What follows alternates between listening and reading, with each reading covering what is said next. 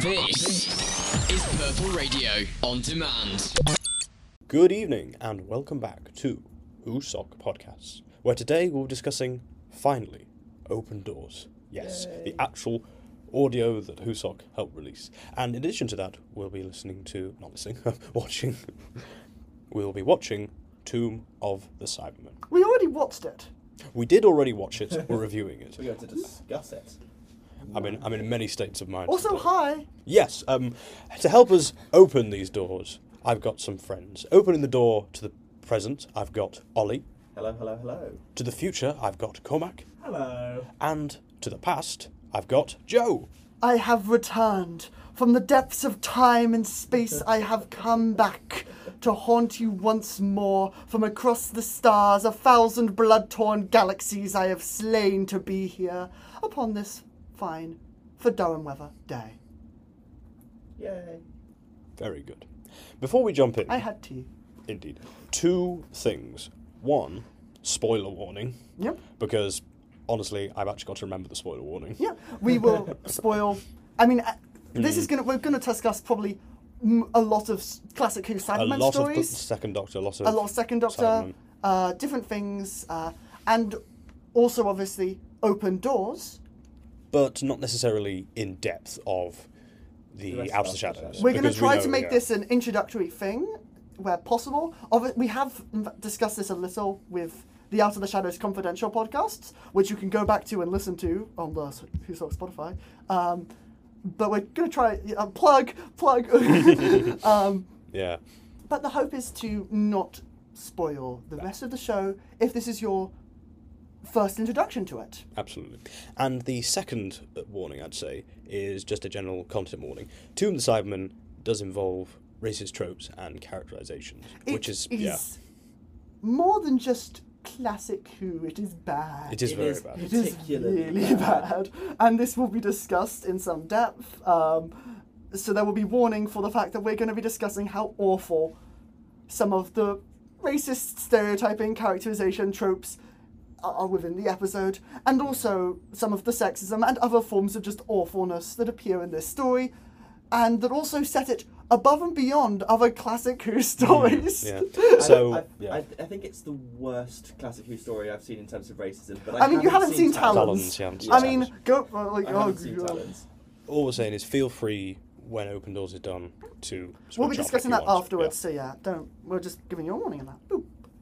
Let's start off with apologies. Apologies. With email notification.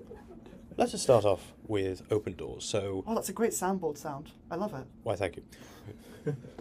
Jason Whittaker has been living on the streets of Stockton for 3 months, where people have been kept disappearing and no one seems to care, until the arrival of a mysterious woman.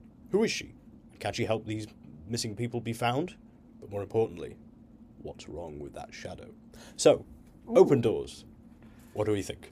I mean, I have to say, I'm going to put this out here right now. I love Open Doors, but in terms of production value, it is actually one of the weakest of the Out of the Shadow stories, and I would actually say that is an encouragement to listen to the next ones. It's notable. I mean, you have the amazing score and soundtrack. The plot of the episode I'll discuss in a moment, but I want to discuss some of the other things around that first, because hopefully we've given a summary. The plot is great, but in terms of, for example, the scoring, you don't have a lot of that in this episode. The music is a little sparser than it would turn out to be in later episodes, where Oliver Hopkins Burke decided he didn't need a degree, actually, and he made Out of the Shadows and all the music for that. And it's a little insane. No pressure. What do you think about it, Cormac? I like it as... I love it. I love it. Yeah, it is a bit... Like, there are a couple of moments where it's, like, left to be in a bit of silence, but, you know, I think it kind of works. I do think it works, but I think it's notable how production evolved as the series was being made. I think Open Doors is a very strong standalone episode, and if the entire series had been made to that quality, it would be fantastic. I am saying that the later stuff is made to even higher quality as it went on. For the opening story, I really don't think it does much wrong. Exactly. I will say, I think this is a podcast where we're going to be like genuinely critical of it and not just singing its praises for the sake of it. Oh, But absolutely. I realised coming into this, I can't think of anything bad about it beyond just little nitpicks. Like I've noticed some repeated rhubarb, but like, Oh, yeah. but you know, That's how I rhubarb have is. nothing beyond. That like, seems to be a bit of a little novelty. Like if nitpicks, you listen to it so much, you can detect the rhubarb. Yeah. Yeah, I've listened to this episode many times. Honestly, it's one of the ones I'm least familiar with because I wasn't actually in it. The next time trailer. Yeah, apart from the next time trailer, that doesn't count. Also, that's, I mean, literally half my line to the next episode. I do want to say it's great to be in Stockton and not London for once. Well- to actually have an opening companion thing. And One I know of the only Sheffield. good things about the Chibnall era, I think, is the fact that they actually go around different parts of the UK. Well, I mean, you say that. The Around the Moffat world era, as well. Bill was Bristol, and that's very true. clearly, definitively based there. Otherwise, a lot of obviously the Russell era was based either the London city experience or the Cardiff city experience. Which I suppose doing London when you've just brought back New Who Makes sense. And I think it's okay to keep on going with London a bit. I am glad it was branched out. I mean, hell, Amy and Rory were never really based anywhere in England because they just didn't. There was a village that they came from, Ledsworth, I think. I don't even remember. Yeah, that's right. But it's not too important to them in the same because their home is never important to them in the same way it is for, like the Russell companions. And how Bill Bristol is a very actually important location within the story. Did they actually say that it was in Bristol? Because I think they did. They very much tell you think where they Bill did. was from. They very much. I mean, it's very obviously Bristol University they're filming at. Maybe this is because I'm from Bristol, but also B, I'm 99% sure they do. Like, Quite possibly, I just don't remember. they might not. But and then I mean, I guess Amy and Roy. Then they move somewhere else, and I think they moved to London, but I'm not sure. It's not really stated where they go at the end of God Complex and things. They just shift around a bit. New York. Just somewhere. New York eventually, yes. Yeah. Oh dear. Ollie, you were going to say?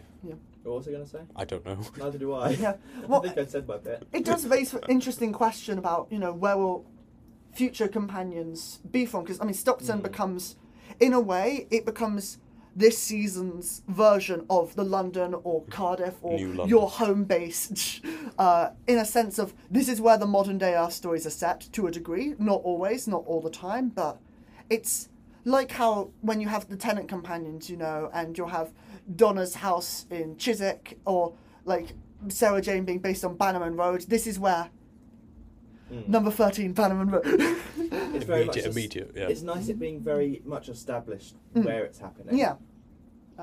Which is always a fun thing to have. I think as well, yes, this is the first episode of the series, but it really does ground itself within the Doctor universe. In particular, the TARDIS won't let you in. There's no Sonic. It is a new Doctor story. It is. It very much no, goes for the 11th hour things, I mean, which I love ironically- because I love the 11th hour. Yeah, I mean it does, but it also does mix in a less like Christmas Invasion and more Rose in a way. In a weird kind of, the focus is in 11th hour. The focus of the episode is not on Amy; it is on Yes, the on the Doctor. Doctor. Rose's focus is on the titular character. It is on Rose in a way that I would say Open Doors' focus is more on Jason than it Yeah. is the Doctor. Not by much, but the next episode will focus more on the Doctor in a way and establishing that. But just to give you a sneak preview, not a spoiler. It was in the Next Time trailer. The Next Time Exactly. trailer does count as part of the story. Exactly. As much as I personally dislike Next Time trailers when they exist. No, correction. I dislike them across cliffhangers in episodes, because what's the point of a cliffhanger if you just put a Next Time trailer after it? I agree. Okay, that is fair. I will. Out of the Shadows does get around this later on, as some people may or may not know. But we'll. Keep You'll come to that spoilers when you come to that. to a minimum. That's not a spoiler. That's me exciting people into watching more and listening to more, which you do- should. It's on I do- Spotify or YouTube. I do very much Link like. in the description below. I do very much like how much it focuses on Jason. Like the very opening bit is a little monologue from Jason, and then we see we see the Doctor through Jason's eyes, and like everything that happens. Jason is your point of present, view. Apart from like a very little bit of the pre-title sequence, Yeah. Jason I is was gonna say, present like for every one bit. scene. And that little bit of the pre-title sequence is the kind of scene that you would actually have in an episode before it. It's like your end, And I think that is the best way to do it, where you end a series and you have a little regeneration scene with the Doctor, and then the next episode focuses on the companion. And this is kind of what I'm expecting with the 60th to a degree as well, once whatever happens at the end of that. The next episode, I mean... We'll be focusing on the companion. We'll be focusing on the look, companion. it's the Doctor. And introducing Ncuti to them. It's a tried and tested formula. It works, and for Out of the Shadows to replicate that, but to an even greater proportion, I think is great. I think as well, what's good is that it actually balances the, we're just going to use the tried and tested Doctor Who formula, but be very self-aware. Yeah. So there were certain lines, unless it's Tim, then we can skip it, for instance. Don't blink. Yeah. There's a lot of those kind of little references that are, it's funny, the self-awareness, it makes sense for, like a, whatchamacallit, for a fan audio, which is very well done, but it's designed for fans of the show. Yeah, exactly. Whereas the actual show has to cater much more to new audiences and casual audiences. Yeah. Which I think is, on the whole, a good thing. Yeah. But here, it's, exception, it's how you do it. Big Finish is always able to cater more towards the fans than towards a general audience. I do think, though, even if you didn't know Doctor Who, you could jump on here and know what was happening. Yeah. Which I think is incredibly It is very impressive in that way. There are references and jokes, but never lockout. Yeah, and it makes it feel much more authentically like Doctor Who, which is the point. It is our version of Doctor Who. It was made at a time when nobody knew what would be happening post the Chris Chibnall era. This was released well before Legend of the Sea Devils, even.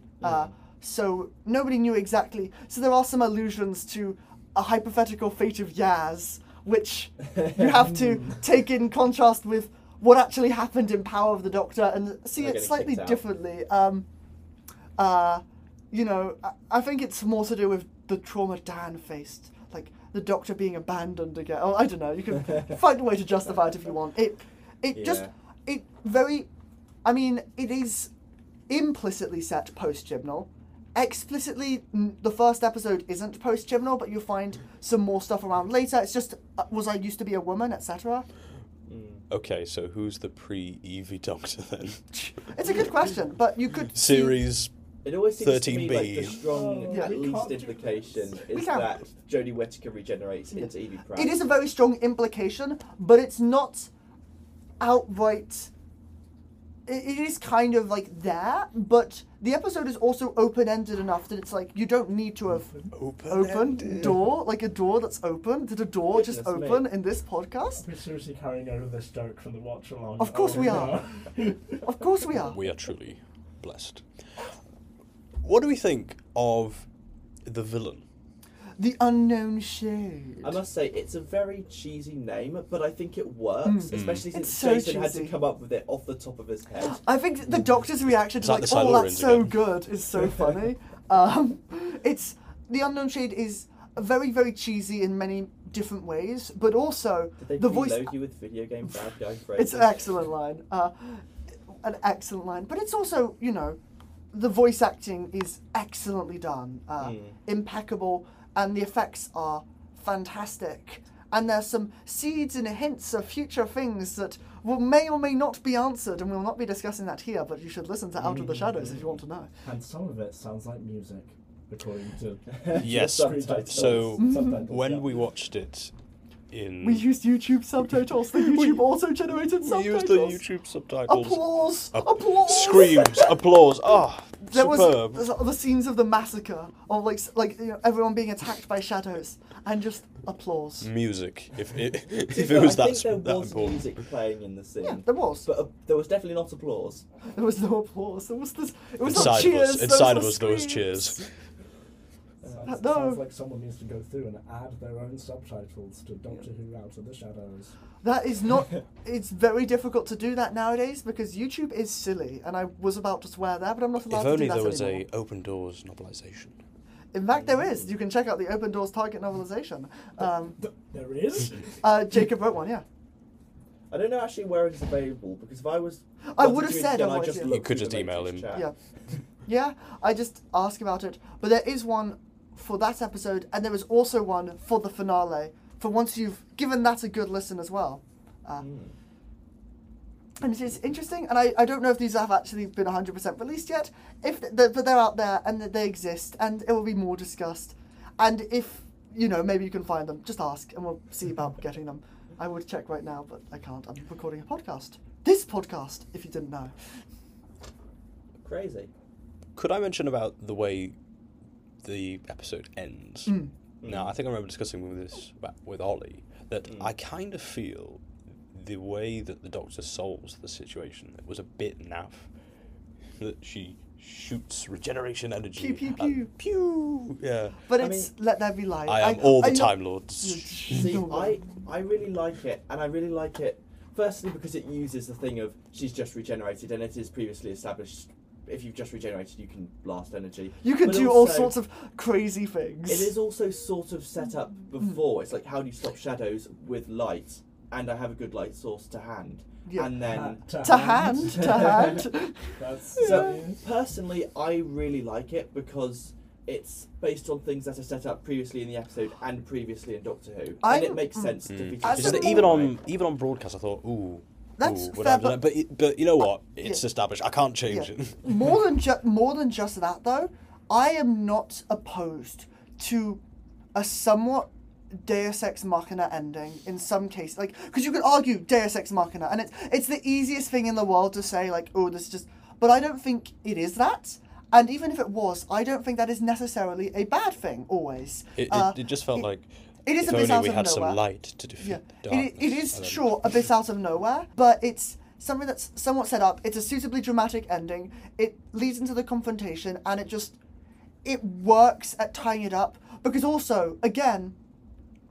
Why didn't Evie scream love from Gallifrey? No. Because Evie Press is thankfully not Matt Smith. If you're at the watch-along, speaking of not Matt Smith... Oh, No. Oh dear. I'm very excited for that, but also... Jacob, I love you're you, great. Jacob. I love you. But your Matt Smith and Peter Capaldi impressions. They are... I won't I say thought the anything. Matt Smith was actually quite good. I'm going to be honest. Yeah, I've heard no. far worse. No, genuinely, I've also heard far worse. Mine would be worse. I don't think anyone here could say they could do it better, but also, it's still... There is Something. a difference. And that's how things are, that's okay. We mean no offence by this. Yeah, I think I was going to say at the start, all our criticism and discussion is in good faith. No, it is, because, No, we also I actually think we hate have... Jacob Cook. We hate Jacob. No, In fairness, I think that's not true. there's a big difference between critical analysis and personal attacks, and personal attacks should not be made. Yeah, agreed. We will do a lot of I see that criticism look. against Chris Chibnall. Probably not so much against Jacob Cook, but none of it is personal. Yeah, again, it's people doing... a big thing you've always said is that Chris Chibnall, I will always respect the man for stepping in to write Doctor Who when no one else would. And fundamentally, Doctor Who that I don't like is better than no Doctor Who. Because Yeah, the show I could have agree. ended there. Had another Wilderness Years break if no one had been back to pick it up. And it could have ended again after the Chris Chibnall era, if not for Russell T Davies coming back. And I think that it's important to remember just the precarious knife edge that, as much as we love Peter Capaldi, those years left Doctor Who on, and the Jodie Whittaker era left, the Chris Chibnall era left Doctor Who on, such a knife edge, I see that, Louis, that it is, and it's better to have some Doctor Who than to have another section of Wilderness Years. Yeah, I agree. I agree as well. And it gives us, apart from anything else, it is quite fun to tear into things and It criticise is, them sometimes. it is so, it's there's a lot more we have to talk about with Tomb, I think, than Open Doors, because Open Doors we like. I don't know if we have anything more to discuss. I was with going to Open say Doors. just one thing. Come on. No, you first. Is it a positive thing that you're saying? I don't know if it is- Then I can sandwich it with my one critique that I know. It's neither positive nor negative. I was spending all of last night going, quick, think of something negative to say. Literally the only thing, and that's the thing, it gets better in across the series, is just there was a bit of kind of struggling with show not tell, which is difficult with the audio drama. Yeah. That's a big thing here, is that the writing does have to work around a lot of audio, and just is not visual. So it's And I can think of two examples, like one where it does it really well and one where less so. I mean, I think you pointed out the less so one, Joe, of the like, oh, light, I need more light. Like, who says that? I pointed out in the watch along because it's so jarring. But, It's like you could hear the sound of the lighter being flicked, and it's like. I mean, I'm okay. It's very cheesy and corny. It's a little jarring, but also it does kind of work with the point of the episode. So I'm willing to give it, like, it's a criticism, but it's not going to mean I dislike the episode now. But then equally, like, within the same episode, like, again, there was this line of having to be like, okay, well, you kind of have to do a bit of tell, it's audio drama, but it kind of balanced it a little better. It was specifically Jason pulling out a blade on the Doctor. First of all, Switchblade. Yes. What? But then, like, her immediate response of just like, no, you don't need that. Put that silly thing away. Yeah. And then the blade flicking back without Jason saying anything. Yeah, but actually the reason why I think that's really important is because when I first listened to that, when I heard the blade, I was like, wait, does the Doctor have a blade? Who? Like that one line, I think, just helps to give a slightly clearer idea of what's going on. It codifies Jason. And it so helps it to works. say it because it's something it feels the character would say, and it's okay. This is what's going on. Jason doesn't say now, like I've got my blade out or something. Yeah. That would be really So bad. it's like that I think was handled a little better. Again, no offense. I'm so sorry. No, that's okay. You don't I have mean, to apologise for some level true. of criticism. Yeah. I mean, it's funny because the Chip and Lord Lyra, knows I give Jacob enough. the Chip and Lyra tells so much more, even though it's not an audio drama and doesn't need to at any point. Just to finish off, I was going to say that if you want to hear more about Out of the Shadows, there was Out of Shadows Confidential. Yes. Also somewhere on Purple Radio. You can check out the WhoSoc playlist, and you find Out of the Shadows Confidential. That's our little. But we did every 2 weeks we did one for the 2 episodes that came out, just to kind of. Oh, so would it be spoiling R&R as well? Listening to this one would spoil the next episode too. But if you've already listened to Out of the Shadows and want to get some behind the scenes stuff with some of the writers, cast, and crew, it's great for that. Having been entirely a viewer back then, not an exec member or prod team or cast or anything, for me the best one was the last one, the finale one. Largely I because also Jacob was would the recommend listening to all of Out of the Shadows before going back and watching that. If only because I know I actually give a spoiler in one of them. Oh yeah, no, I'm still a little embarrassed about that. I remember I noted that on the group chat. I was like, somebody spoiled something. And I was like, oh, I forgot that hadn't been revealed yet. Whoops. Anyway, Maybe I take that back by my recommendation. Anyway, no, they are very good and worth listening to, as long as you're willing to survive the one for some of them. Hello. What does that mean? Well, go back and listen to them and you'll find out. Maybe I will. Do it. Dare you? Double dog. Do it right now on the podcast. Right, come on, Spotify, let's get it up. Blast it, come on. I'm not doing the bit. I'm so sorry, I'm not committing to the bit. Unbelievable. I mean, we have a podcast to record. And we have a Tomb of the Cybermen to discuss to Yes. give Louis the segue he's been waiting for. Let's move on to Tomb of the Cybermen. And As here, previously said, the racism. yes, if you want to switch off, please do. Yep. Yeah. We will be critically engaging with it, but we fully understand if you're not comfortable having this discussed at all. Yep. Tomb of the Cybermen. The TARDIS arrives on the planet Telos, where an archaeological dig has uncovered the lost tombs of the Cybermen. However, some amongst the group have their own motives. Among us. Can the Doctor and crew prevent the Cybermen from returning? Among us. Indeed. What do we think of this story? This story, I'm going to give a little bit of historical background. It was a lost story for many years, and for that time it was revered. And there are some good things about the story. I really love the set design in Tomb of the Cybermen. It's like cheesy, but it's big. It's expansive for classic Who. It works really well. The set design is amazing, and there's a lot of great visuals. And the story was iconic enough that in the 80s they made a sequel to it, Attack of the Cybermen, where they went back to Telos, and it also had Litten from Resurrection of the Daleks for some reason, and it was pretty a bad story, to be honest. I didn't like Attack of the Cybermen. Well, in fairness, neither did I like Tomb, but it was Tomb was lost. So they made a sequel to a story nobody had been able to see for almost 20 years because it had been wiped. And then Tomb was rediscovered in the early 90s. I don't remember the exact year. 1991. It was 91. I didn't remember if Released it was 91 or 93. eventually in 92. Yeah. It was around them. And it was a story that had been previously revered, was given a subsequent critical reappraisal. And it was no longer quite as revered as it once had been. In contrast, for example, to Enemy of the World, which was a middling story that was then rediscovered and suddenly given play. It's a jewel in the Second Doctor's collection, even if it also features some racism. I quite like that episode. Enemy of the World? Oh, I love it. I do like it. I love Enemy of the World. It's Patrick Troughton. yeah. And Patrick Troughton. Yeah, What more could you want? And you can listen to our podcast on Enemy of the World. When we did that last year, or 2 years ago, at my insistence. I think it was last year? Was it 2 years ago? I think it was 2 years ago, because I really wanted to see it, but... Actually, I didn't see it. It was so no, it it must have probably been. not No, it was last year. 22. It was. Oh, it was February 22, and last year would be February 23. So it was 2 years ago. Yeah. So it was a while ago. Oh, I feel old. I know what would make it better. Yeah. 3 Patrick Troughtons. That's true.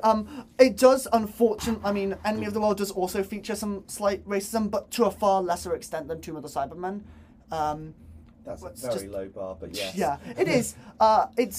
It's like on a classic Who level. It's got some nasty stuff in it, and that is important to note. But also, it is actually a far better episode than Tomb of the Cybermen, which then was a bit slandered. And this is a story I watched a lot in my childhood, because it was considered famous. So I've been acquired it at some point, and I watched a lot of the famous, iconic classic Who stories, and I started to realise this wasn't a good one.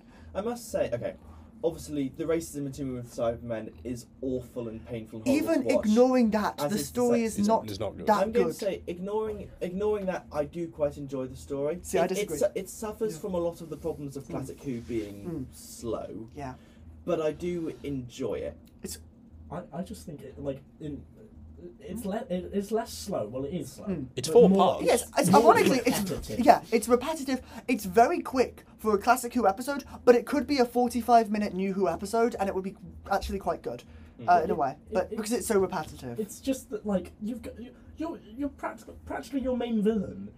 Its entire plot point is, I'm going to control the Cybermen. Oh no, that didn't work. I'm going to control the Cybermen with a gun. Oh no, that didn't work. I'm going to control the Cybermen with a gun and nothing else. That's still what I'm doing. In fairness, It's like, stop. I actually really like Eric. I'm going to actually, before I discuss this, That was his name. Eric Klieg. Yeah. Before I get into this, I'm going to discuss the specifics of the racism because Yeah, this is I think important here. that's important Within the to episode, the Doctor has Jamie and Victoria as companions, which I love. I prefer Jamie and Zoe, but I do love Jamie in the two, and I do love Victoria. But then you have the group of the archaeological expedition, and there's essentially 3 different factions within this group. You have the Professor, who is British with his British archaeologists. You have who are all good people, albeit somewhat rash, like in some cases, but they're most of the them good die as guys. You have Eric Klieg and Kaftan, who are members of the Brotherhood of Logicians, this really rich, logic-focused think tank of some kind, who have all Still evil, use British pounds. are all evil and have Eastern European accents because it's a Cold War story, and thus the British people are good and the Eastern European people are bad. This is problematic. They also have a servant named Toberman, who is POC and uses the most racist stereotypes for black people imaginable. It's genuinely so uncomfortable, but I'm going to go into them because we need to actually kind of say this. Yeah, it's very But important to he address is this silent, strong man who is stupid. Oh, God, it's so bad. Stupid without any agency within the story, pretty much, until his sacrifice, which is the only moment he has any agency, and then he dies, and it is viscerally uncomfortable because he is the servant of the evil people, and he is evil, but ultimately a noble savage, and oh my God, I want to throw up in my mouth. Genuinely, I'm sorry, this is really, really, it's just so uncomfortable. I think it's really important to emphasise how uncomfortable this is. Yeah. Like, it is. This is a story that was released in 1967. This is post Martin Luther King. Yeah. Let's, not just try and dismiss it as a product of its time. I know, racism in the UK was still very rampant at this time. And obviously Martin Luther King did not solve this, but oh my God, is it bad.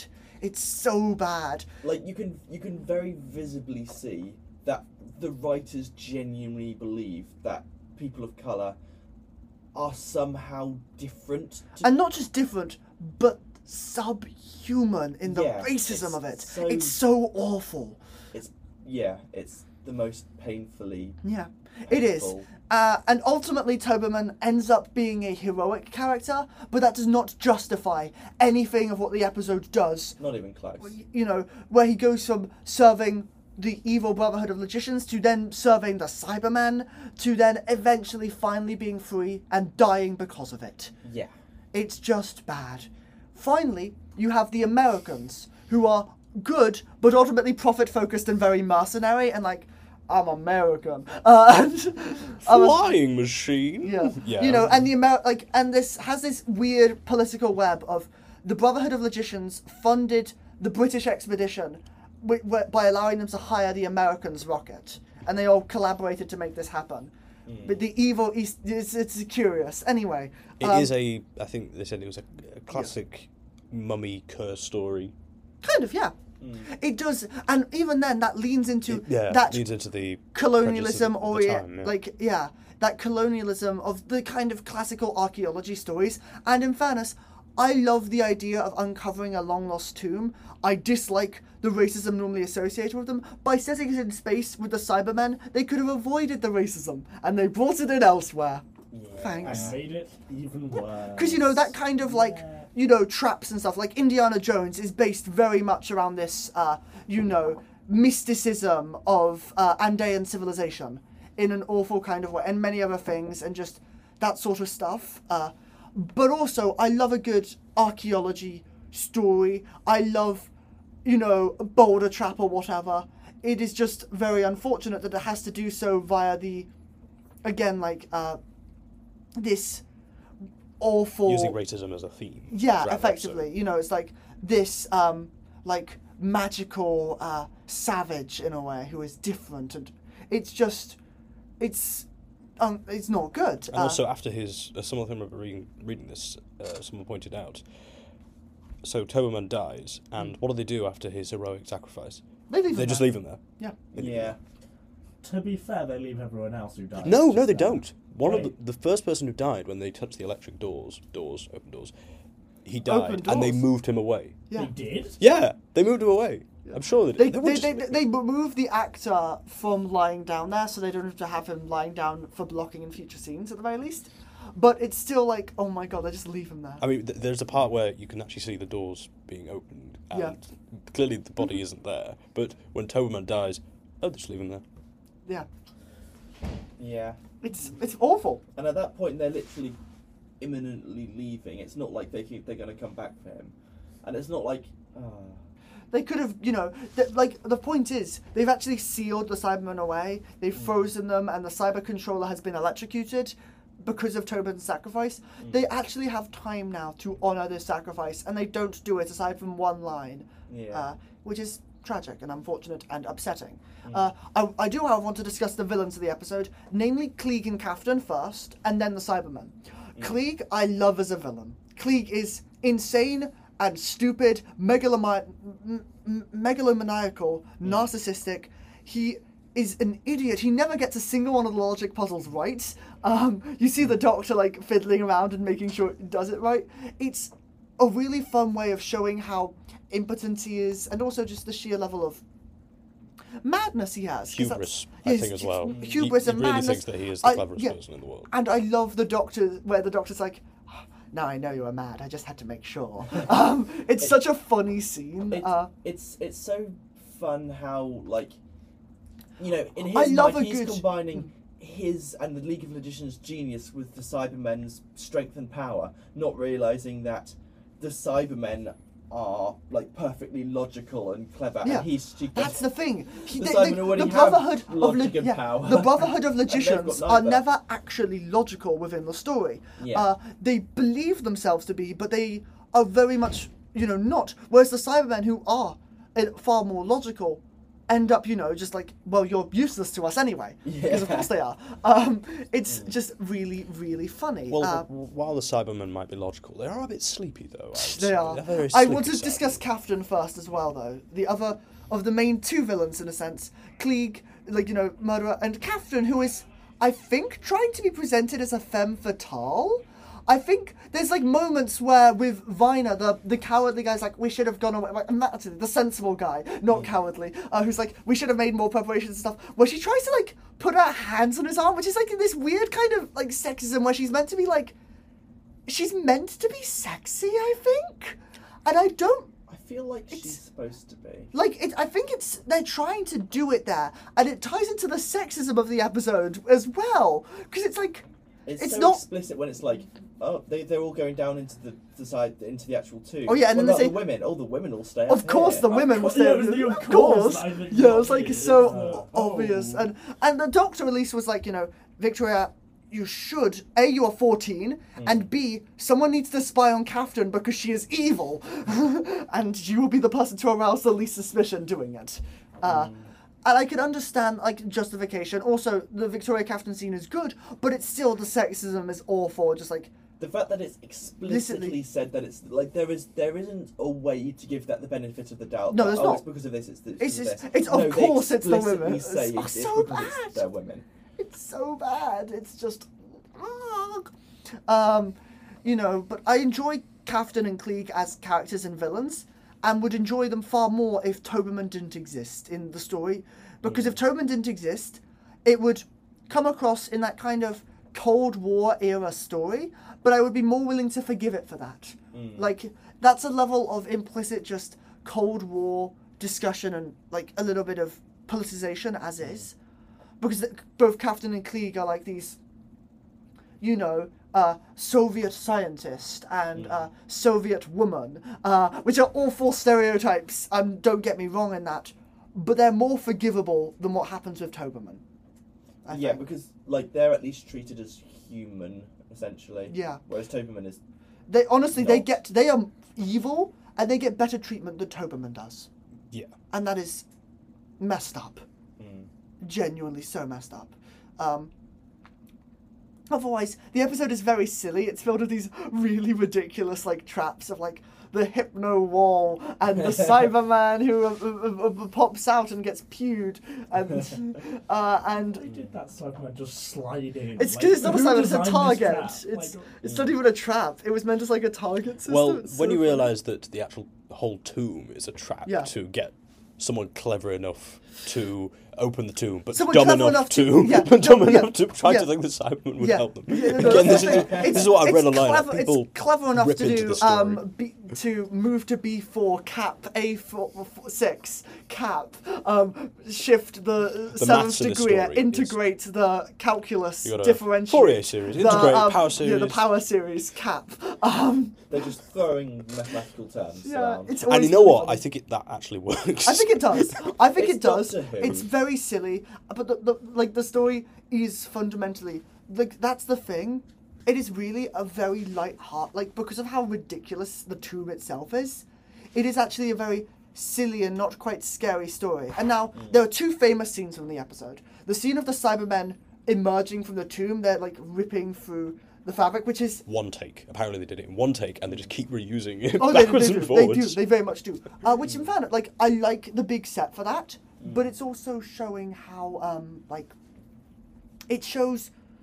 I think Army of Ghosts does it better. As an homage when the Cybermen emerge from the thing to ambush in Army of Ghosts and Torchwood.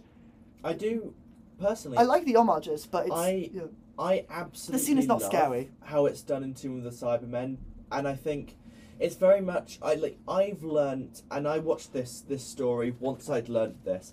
I've learnt to watch Doctor Who in a way, in classic Doctor Who, in a way that slightly looks over the poor effects and looks for what they were going for. Poor effects are not judged at the basis of a story unless the effects are so bad that they take you out of it to a degree. Remember the web sort planet. of lightning. Yeah, but I love how Horror. when the Cybermen are waking up, they feel much more alive. They don't feel like robots. They feel like they're organic living things that are Cocoon. waking up and sort of.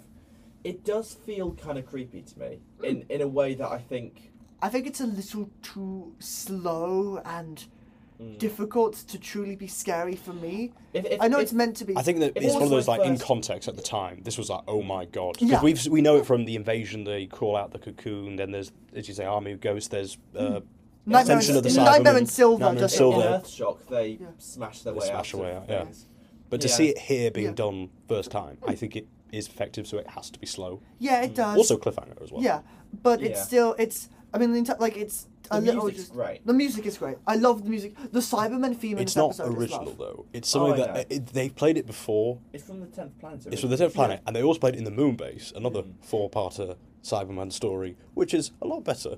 Yeah, I was going to say, why didn't we watch the Moonbase instead? The Moonbase doesn't really exist, I thought. But it was animated, though. Yeah. And the animation, even though it's like 20 years old, is still pretty good. Does anyone open any doors in the Moonbase?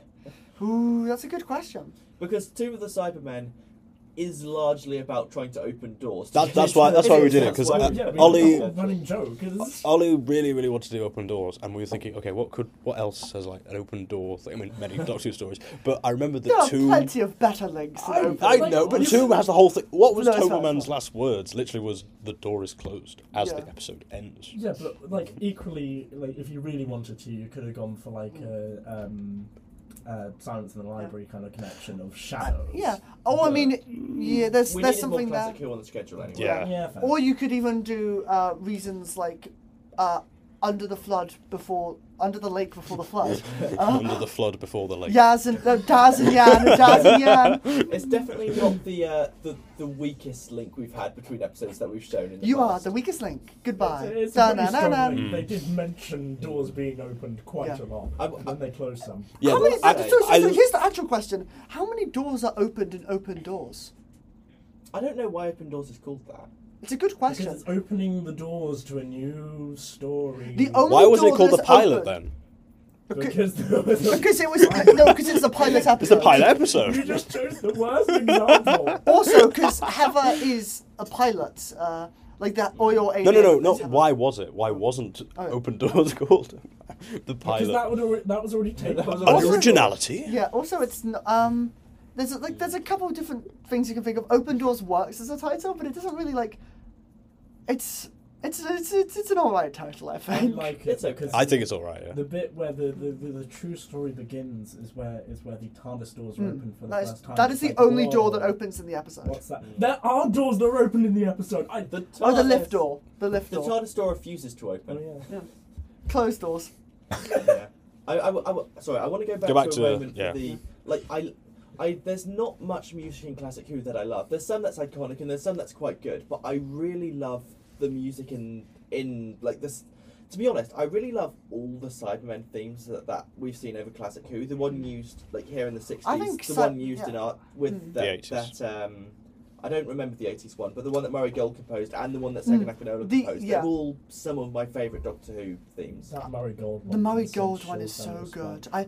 Except for the part where it appears randomly in Voyage of the Damned for no reason. Oh, I never noticed. I noticed it. It's the scene as the Titanic is about to crash into Buckingham Palace. It does the chord progression of the Cyber theme suddenly, and I'm like, what? And then it like goes triumphant, and there's no reason for it to do the exact same. Could it be chord the progression. hinting It's at the really next funny. Christmas story?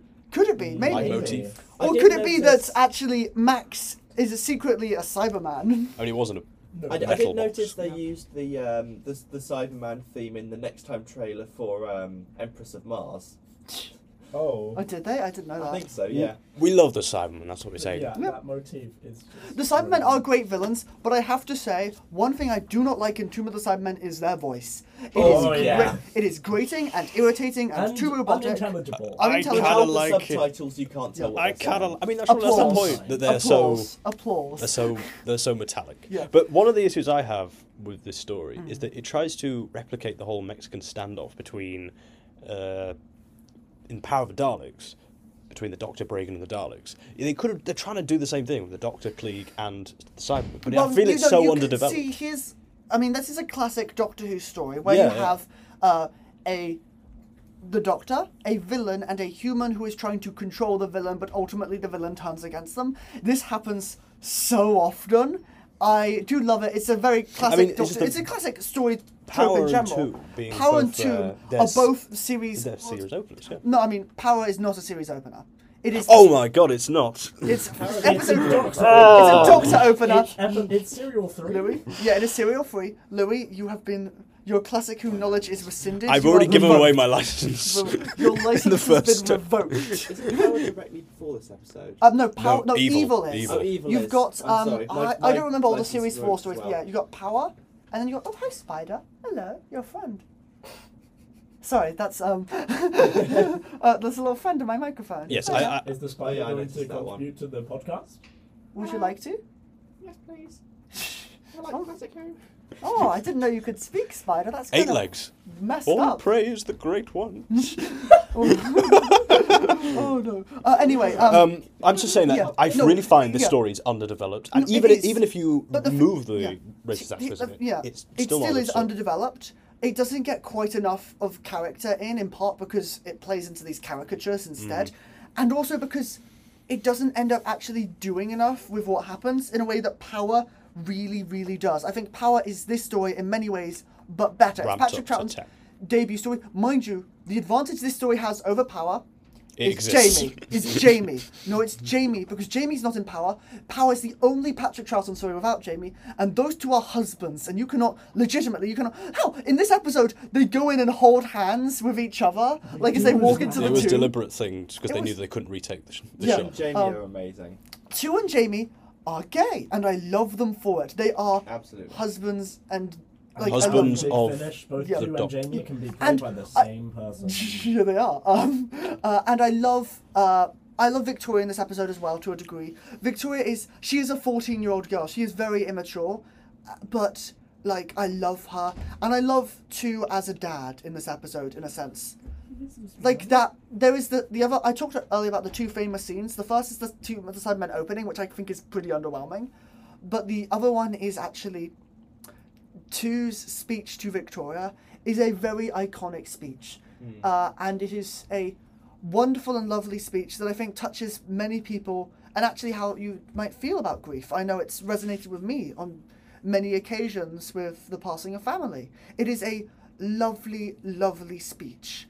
Bertie And- was saying during the watch of the episode they actually really disliked it. Bertie was saying that for a reason that, under the impression that this is happening within 24 hours of Evil of the Daleks and the death actually happening. In that context, you don't want to say that to someone who's just lost someone. Yeah. I don't believe it is.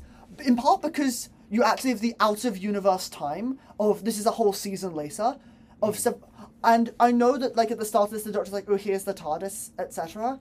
But I do think it feels like more time has passed in universe. In terms of how Victoria is acting in the episode, she is not acting like her father died yesterday. She is acting like he died a few weeks or a month ago.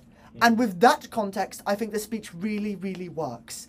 Yeah, It I would thought not work. very With, nice. It would not work within the context of he died within 24 hours. Just flashbacks to Earthshock now. But it does work within the context of he passed away last season, which is actually how it was broadcast.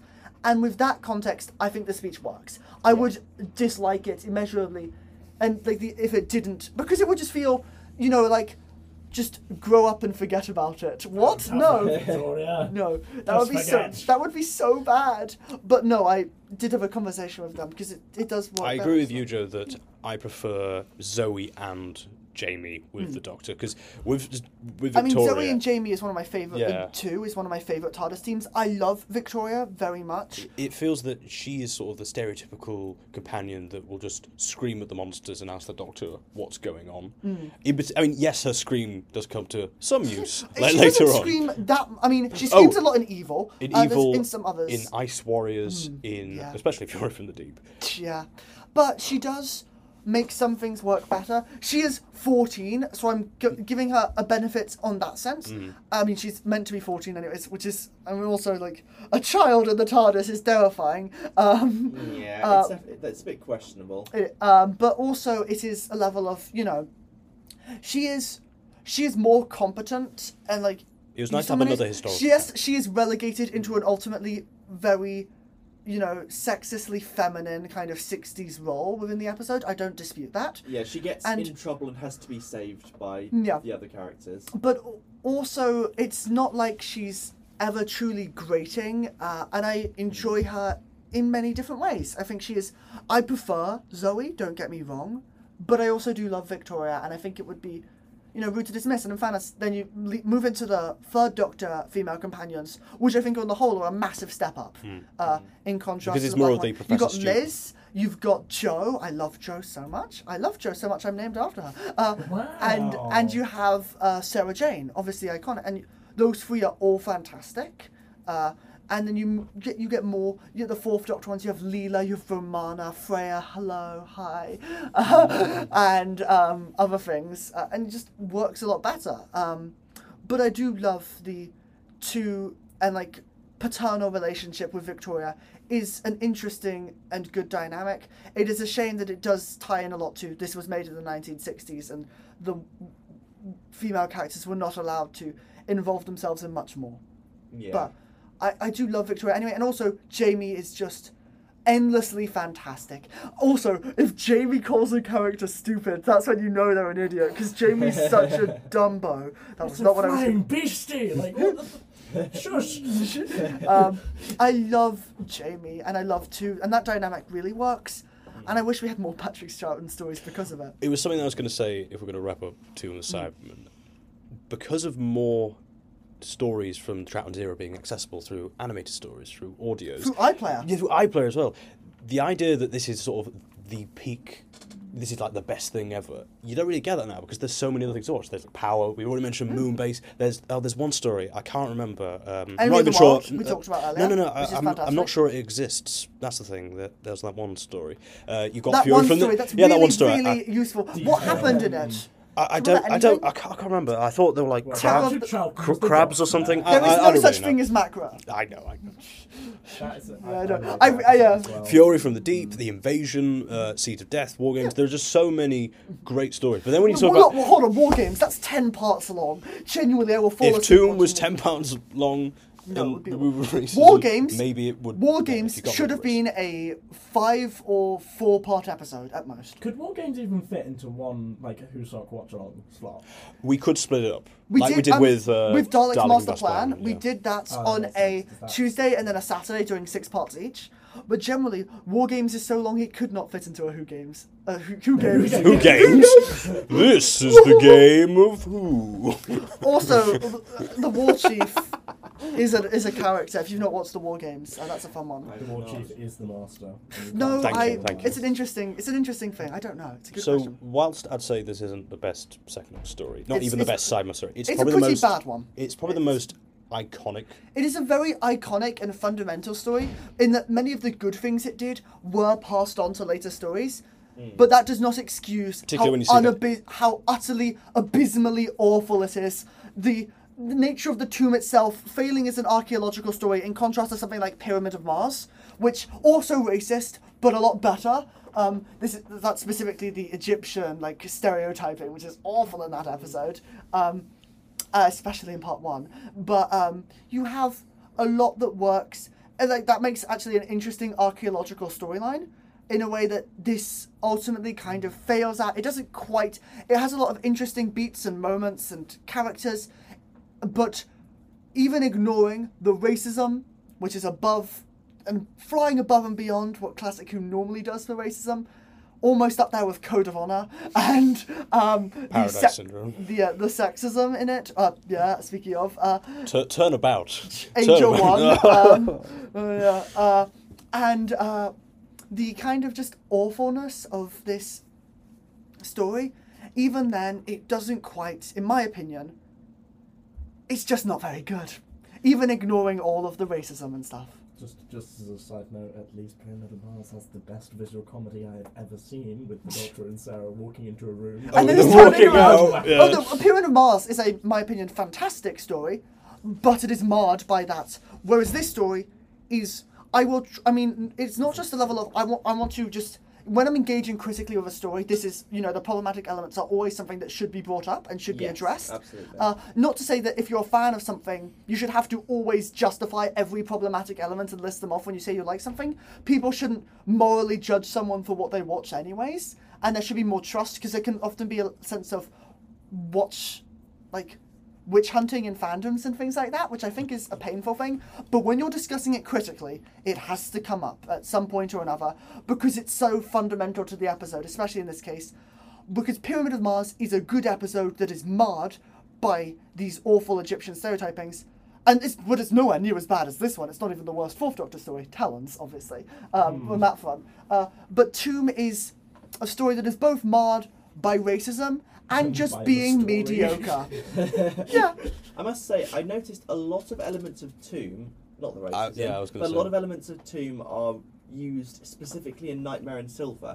Like the idea of the Cybermen have been defeated, but they're being brought back. They come out of things, supposedly, and even at the end, we zoom in on the Cybermat. Or the living Cybermite after the planet. Supposedly, it was supposed to be the original Cybermen from Moonbase and Tomb in Nightmare in Silver. There was meant to be a post-credit scene where they showed this original cyber controller at the end.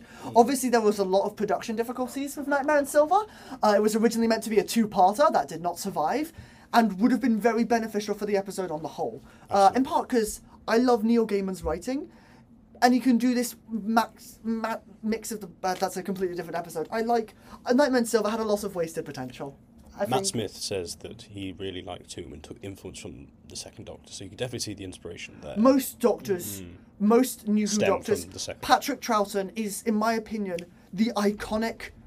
the iconic foundational Doctor. When I think of the Doctor, I will first think of David Tennant, and second I will think of Patrick Troughton. Really?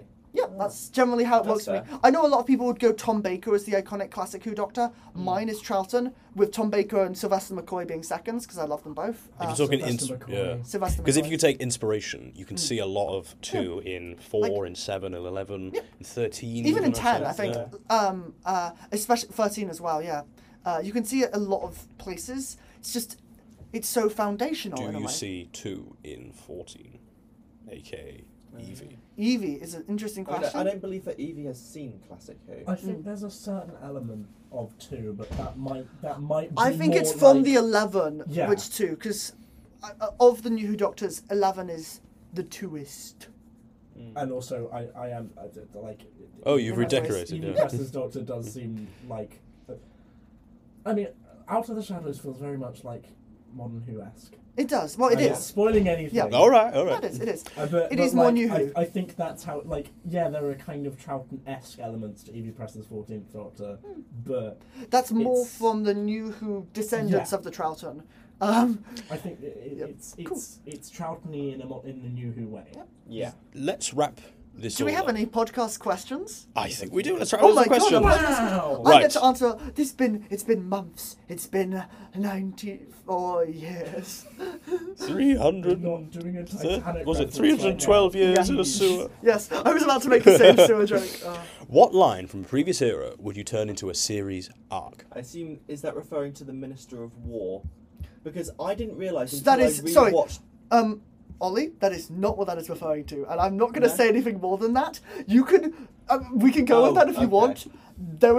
I know exactly what line Jacob is referring to when he asked that question, and I'm not going to spoil it because I can't. I think I've realised what you mean now. Yeah. Anyway.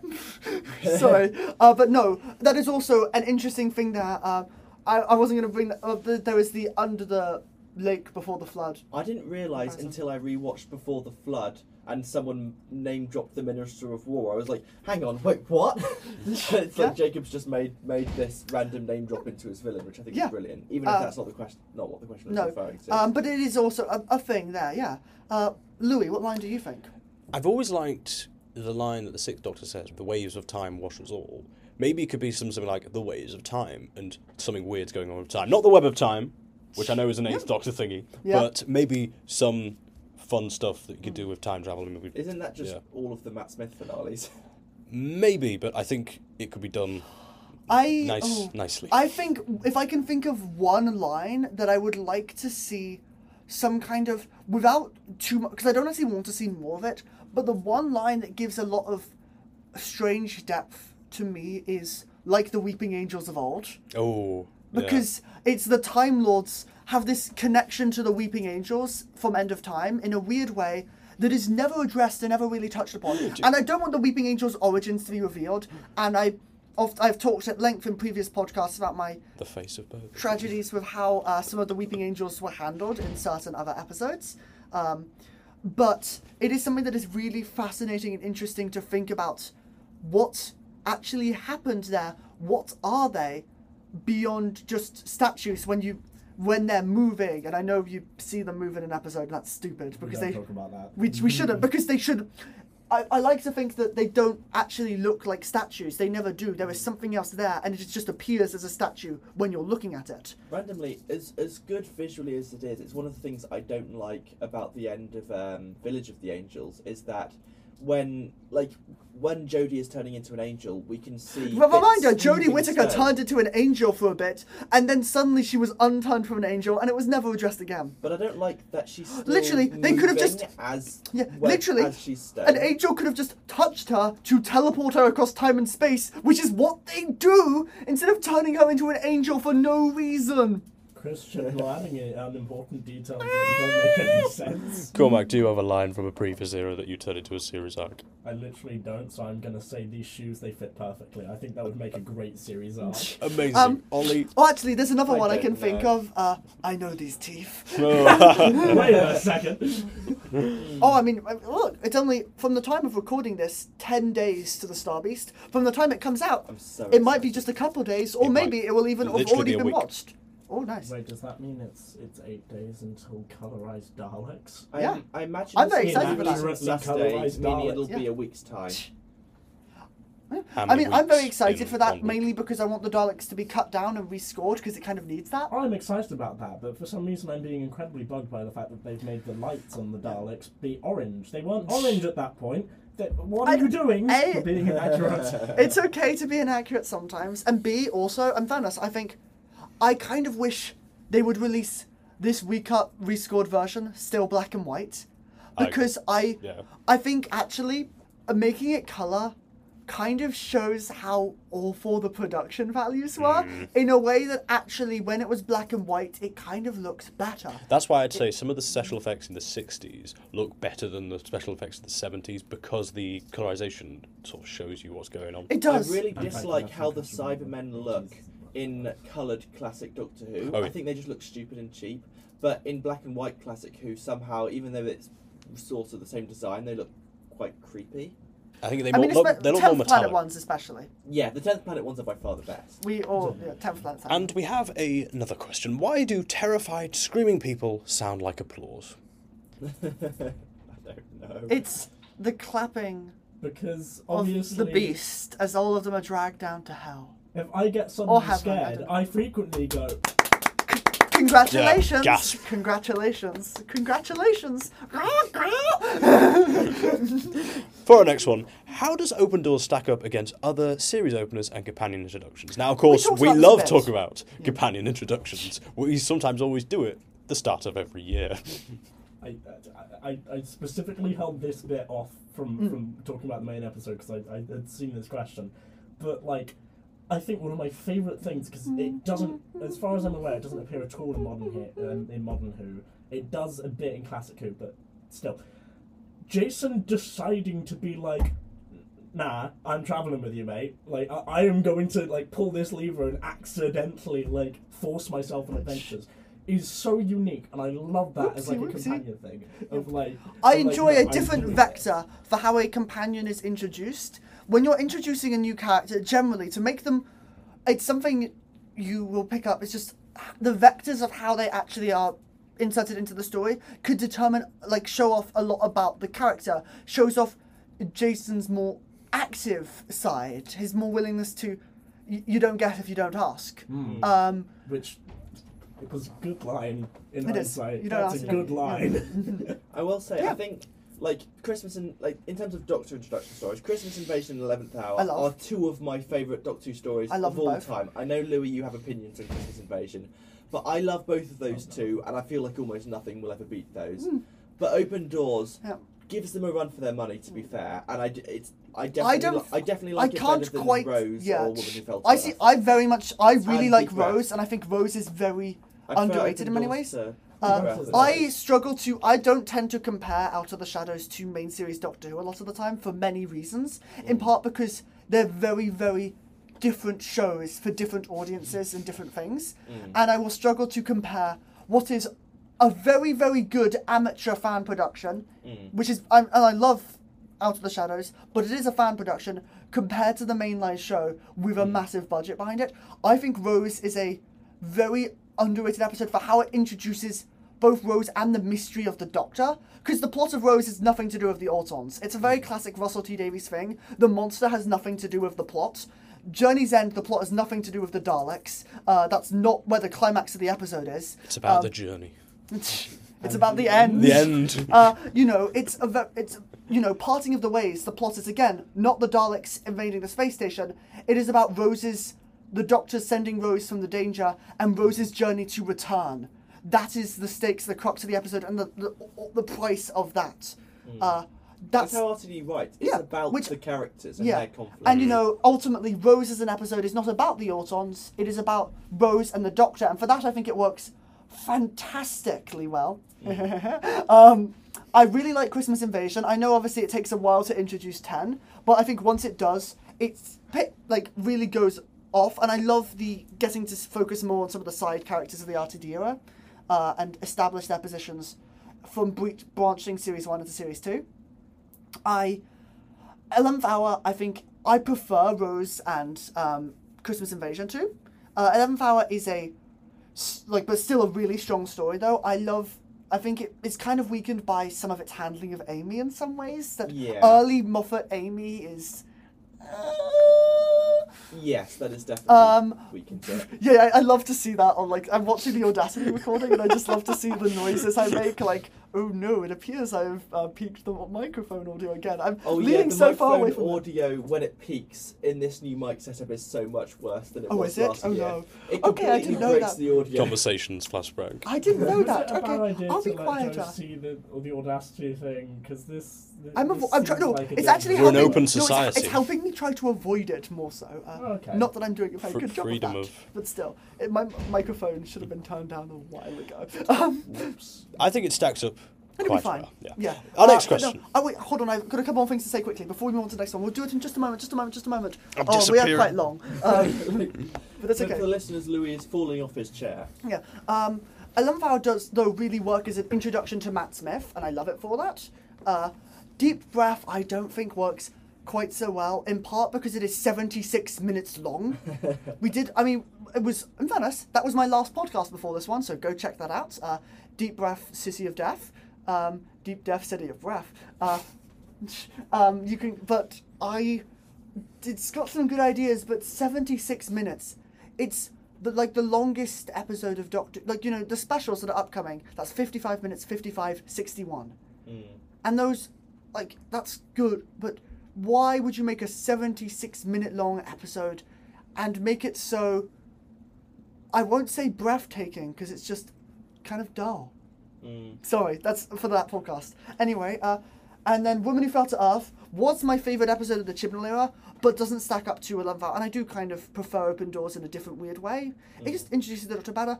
I'm very excited to see both the Star Beast, but more so Church on Ruby Road for introducing the new Doctor. Because as much as 14 is, in my opinion, very much a new incarnation, I'm expecting to see more from Church on Ruby Road towards introducing Shooty, and just I'm so excited for that. We've seen the trailers. As much as it is a new Doctor, it's gonna be 10 and Donna again, except now it's 14 and Donna, but not the real 14th Doctor, because we all know the real 14th Doctor is the 14th Doctor played by Evie Press. Exactly. For Evie Press is Press, but I don't want. I struggle with doing that specifically for the sake of invalidating an existing incarnation of the Doctor in the show. Sorry, David Tennant. I'm afraid you've been relegated. I mean, especially given I know we're going to get, for many, many years to come, that every time you see a full lineup of the Doctor and David Tennant will be there twice. Yeah. That doesn't bother me at all. It doesn't bother me. I think it's really funny as well. It's more that R2D is there twice than anything to me. Yeah. One might argue Tennant is there 3 times.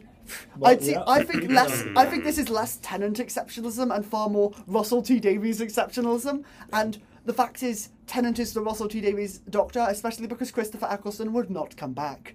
Yeah. Oopsie whoopsie. As Next much question. as- Where did Klieg get the money from? Now, we already said that he has British pounds. The Brotherhood of Logicians is a rich think tank of people. They Yeah, make money it's very by simple. they like do logic data analytics and How do they- That still has the question of how did he get the money? We How saw did he him get in the money? Episode, right? How is he getting money? Does he lecture? logic, Does he like- you know, there do a are bit of work? Tory think tanks out there. They exist. I'll shrug and say they make a lot of money. I was going to say maybe they're like mathematicians or something, but they're really not smart enough for that. Patrick Troughton decided to, I'm referring to doctors by their actors now, decided to go back in time after this episode to go and force Eric to be the one to get all the money to be able to fund that expedition, so he'd be dealing with an absolute idiot. Yeah, I think, no, in fairness, Eric and Kaftan, Klieg and Kaftan are both representing this brotherhood, which is meant to be this hyper-wealthy, elite, conspiracy theory-esque brotherhood of very smart people, and you can imagine it as it's providing its services across Earth for capitalism reasons, and thus they make money. No matter how stupid they are, you know, it's like passing on people's data, Cambridge Analytics kind of things. Good question. That's what I interpret it as anyway. I really don't think Klieg's money is the most important thing It's of not. two Oh, no, of the it Cybermen to Absolutely is. discuss. It absolutely is. No, I think the racism. Yes. And finally, what's the best way to open a door? Kick it down. We got kick it down from Ollie. Ask Cormac first. Mine has to be last. Cormac. Squareness gun / Sonic Blast or whatever you want to call it. Call me an empty child fanatic, but here we are. With great strength. That's what I'd say. Comes great responsibility. With great strength comes great open Great, great doors. opening of doors. You know what the best way to open a door is? Strong hands. 700 years of sonic screwdriver calculations to find out it wasn't locked. Yeah, no, that's bad. That's bad. And with that, I think it's time we end. We hope you've enjoyed this episode. I don't know, I hope you hated it. You've been building up to this. This was your election promise. Listeners, you better have enjoyed this. I hope you enjoyed the return of Joe. The turn of Joe. Many And now I doors. shall return to my sprees of galactic conquest. Your pathetic planet will not be safe for me for long. Should I Bye. be concerned? Yes, obviously. Maybe you should be. Actually, hold on. There's one more thing that has to happen in this podcast. Joe, you need to pull that up. The door was opened. Door! We'll see you soon. Bye, everyone. Bye. Bye. Bye! Bye. Purple Radio Podcasts. Thanks for downloading this Purple Radio podcast. For more great content and to listen live, head to purpleradio.co.uk.